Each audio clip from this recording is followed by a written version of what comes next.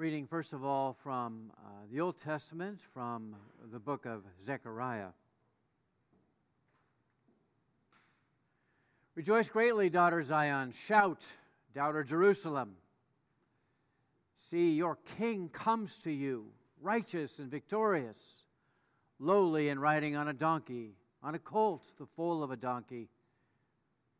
I will take away the chariots from Ephraim and the war horses from Jerusalem, and the battle bow will be broken. He will proclaim peace to the nations. His rule will extend from sea to sea and from the river to the ends of the earth.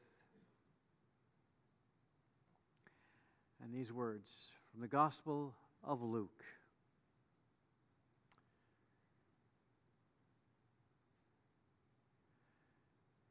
After Jesus went on ahead and went up to Jerusalem,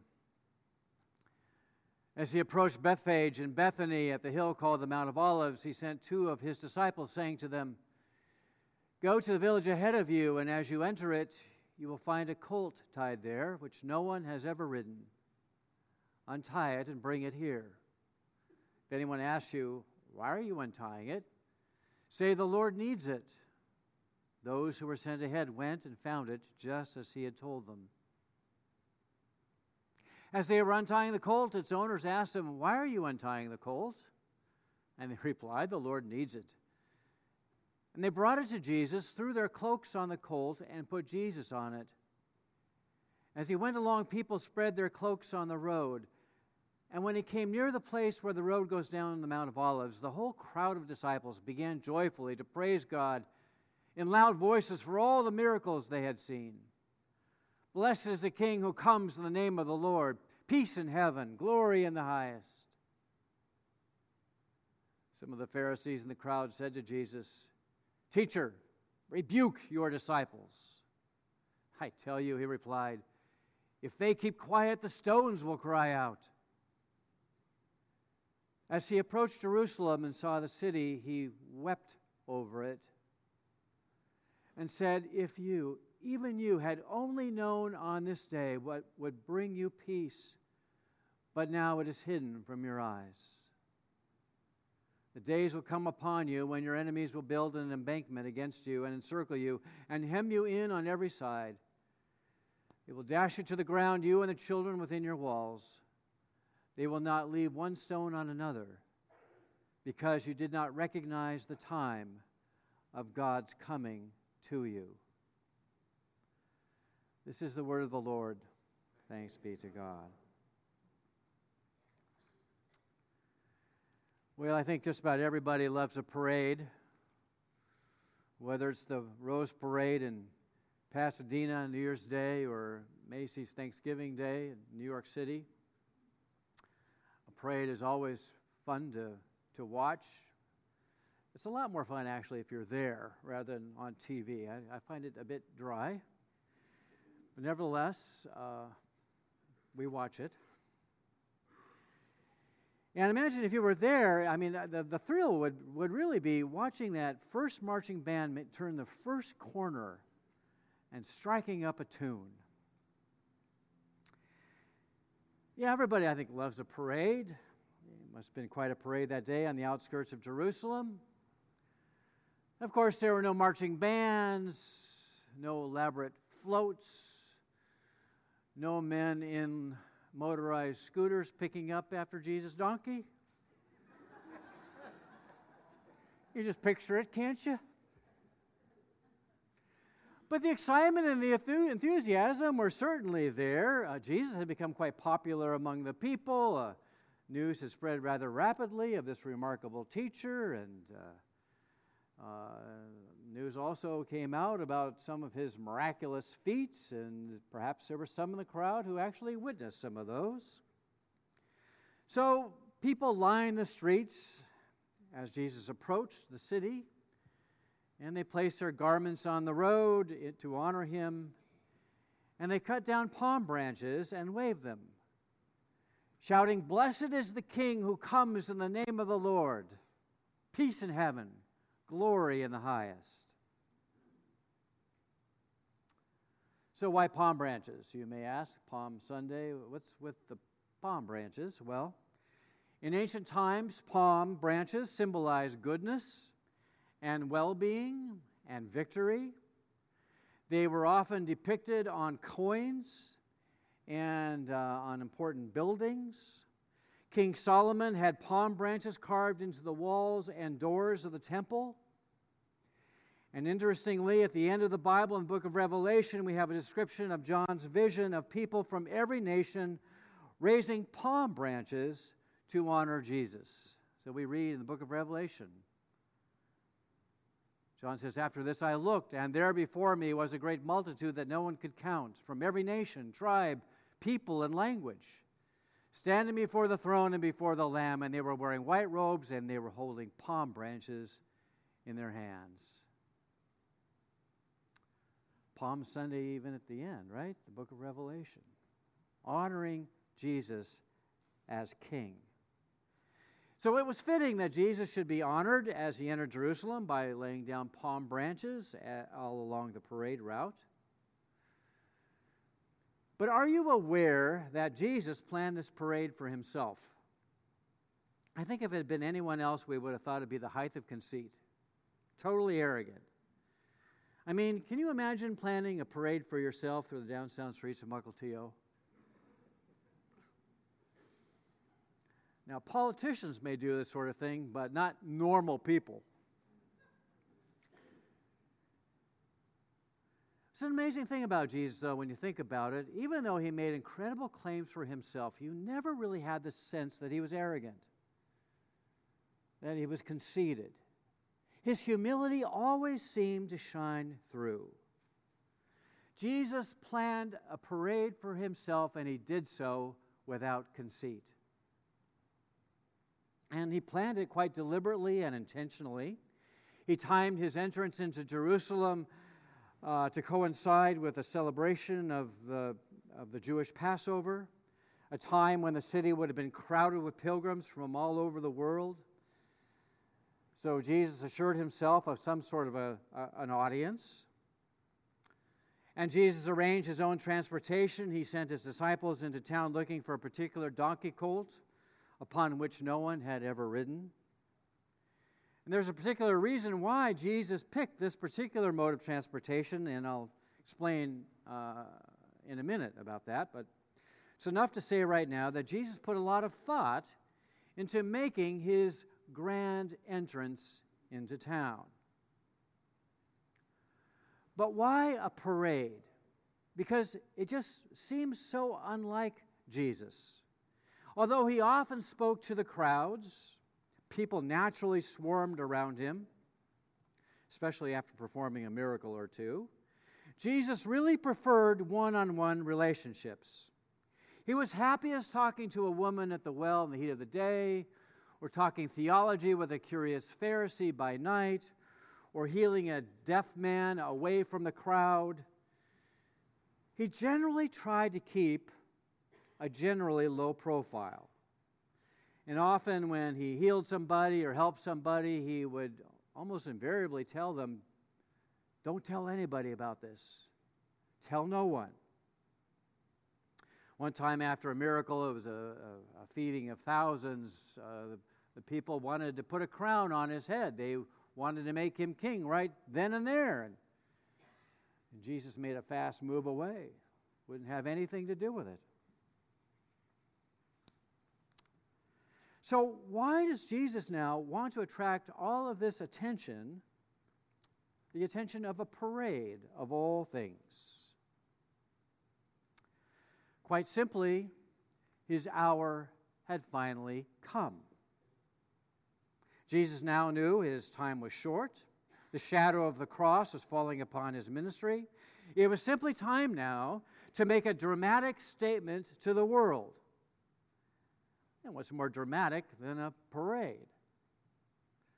So Jesus planned his triumphal entry parade into Jerusalem to demonstrate two things. The first thing is that he wanted to demonstrate an incredible claim. When Jesus came riding into town on the back of a donkey, he was claiming to be king. and no one would have doubted that. Today, the donkey is almost always the object of jokes. But in that day and culture, the donkey was a noble beast. Yes, it was a beast of burden, but it was also the vehicle that kings rode into town when they came into a city in peace. When they came into the city during war, they rode, of course, on the back of a war horse, on a charger. But when a king came in peace, he rode on the back of a donkey. Well, when Jesus came riding into Jerusalem, he came not only to be a king, but the king, the Messiah, God's anointed one, consciously fulfilling the prophecy of Zechariah some 500 years before. Rejoice greatly, daughter Zion. Shout, daughter Jerusalem. See, your king comes to you, righteous and victorious, lowly and riding on a donkey, on a colt, the foal of a donkey. And then the prophecy goes on. I will take away the chariots from Ephraim and the war horses from Jerusalem, and the battle bow will be broken. He will proclaim peace to the nations. His rule will extend from sea to sea and from the river to the ends of the earth.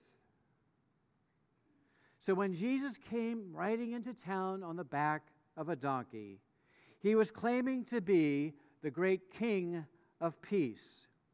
And he came as a king like no other. I've always liked that little detail that Jesus chose to ride on a donkey colt upon no one had ever ridden. In other words, he was a king like no other. Never has been, never will be. He was a king who was all about peace. He was claiming that in his person, God ruled in the world and in human hearts, and he would bring peace to the nations. As the King of Peace, he came not to destroy, but to love, not to condemn, but to help. Not in the might of arms, but in the strength of his love. So that first Palm Sunday parade was Jesus' dramatic way of saying, I am the King of Kings and the Lord of Lords. I come to bring peace on the earth. I am worthy of your loyalty and your allegiance. So that parade was a demonstration of an incredible claim. But it was also a loving appeal. Because at that moment, as Jesus acknowledged the cheers of the crowd, he was looking for a throne. Not a political throne, not a political kingdom, not that kind of throne, but the throne in people's hearts and lives. Because you see, even at the last moment, just days before he was to be taken out to be crucified, Jesus was saying, I am the King. But am I your King? Will you now accept me as your Lord and King and enthrone me within your hearts? So by parading into the city as he did at that moment, he was giving people a chance to accept him or to reject him. In the triumphal entry, he was giving them another opportunity to decide. Will Jesus Christ be the Lord of my life? Will I allow him to reign over my hopes and dreams and ambitions? Will I give him the ultimate control of my personal life, of my family life, my business life, my social life? Will I acknowledge the authority of Jesus' words, and will I actually obey them, putting them into practice? Will I grant Jesus' kingdom authority over my thoughts and attitudes and actions? Will I try to follow him every day, every moment of my life? So that parade Jesus orchestrated for himself was a demonstration of a loving appeal to the people he loved so much. An appeal for the throne in people's hearts. And yet, even as he rode into Jerusalem, he knew that many would turn that appeal down. And for that reason, he wept as he approached the city. Sometimes we forget that about Palm Sunday. It was bittersweet, right? I think it's all, here comes a king and everything is joy. But before he entered, he wept because he knew what was in store. He knew that many who were rejoicing and proclaiming him king would shout, "Crucify him," just a few days later. And these were people who were caught up in the enthusiasm, the excitement of the moment, but there was no spiritual reality behind their praises. Their praise was hollow, merely superficial. Their hearts were not really in it. So they missed the significance of the parade. There were others in the crowd for whom Christ was not a king, but an intruder, a troublemaker. And they scowled rather than cheered as Jesus passed by. They correctly perceived Jesus to be a threat to their power, to their authority. He was a threat to their self-centered and self-righteous lifestyle. And of course, Jesus was a threat. People take him that way. That's why so many people today are so hostile to him. They subconsciously know that might be a change. Jesus liked to upset people's apple carts, right? Look what he did in the temple to the money changers a day after the parade.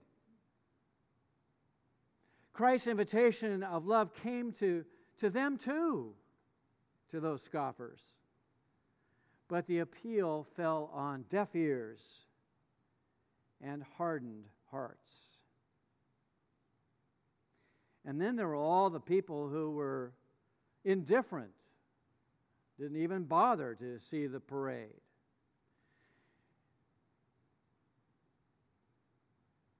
You see, most of the people who were waving palm branches or throwing their garments before Jesus,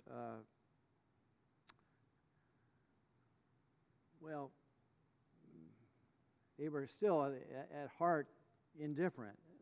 It's been estimated, I don't know if this is right, but it's been estimated that at the time of the Jewish Passover, there would have been 2 million people in the city of Jerusalem. I don't know about that. Where would people be? There weren't enough hotels in Jerusalem. That must have been quite a tent city, but I've heard that figure. 2 million people. I doubt if there were 2 million people lining the parade route to see Jesus coming in.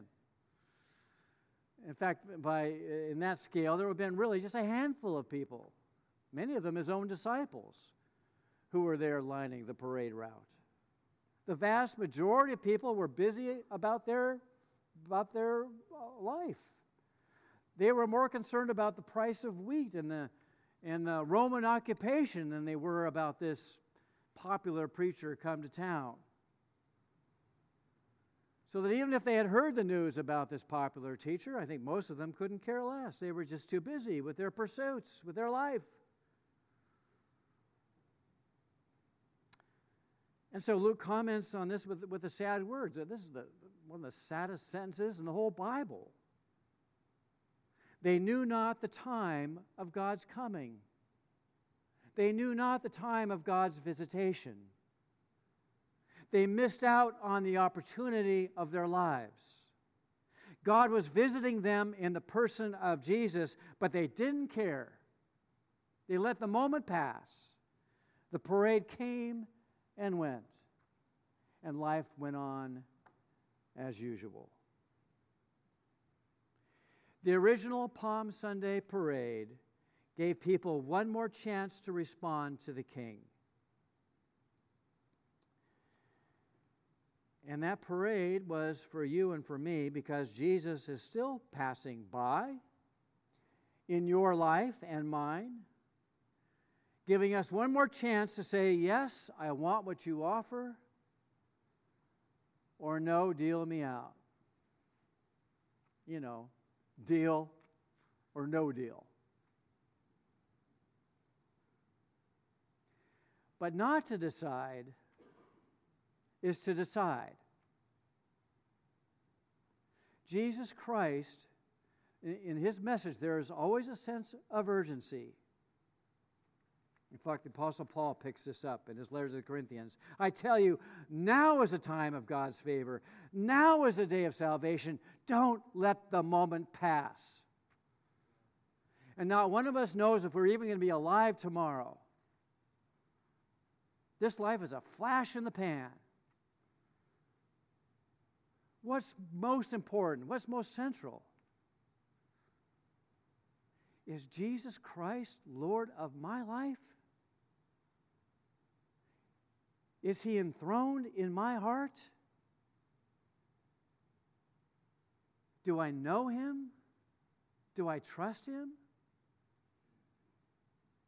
Do I stake my very life upon him?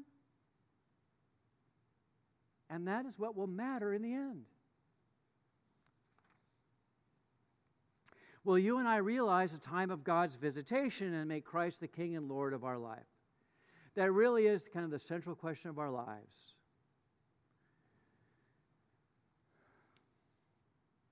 So, even now, Jesus is riding by us, offering his appeal of love. And the good news is that it's not too late. He's appealing for a throne. But the throne he wants is in your heart and mine. Let us pray. Lord, we confess that too often we're ruling our own lives, and we wonder why we end up with such pain and heartache and trouble. We're running the show rather than you. Help us to understand that as we obey you as King, we experience perfect freedom and all the blessings of life as you intended life to be. So come, Lord Jesus, Lord over us. Be our King in spirit and in truth. Hosanna, glory to you in the highest. Amen.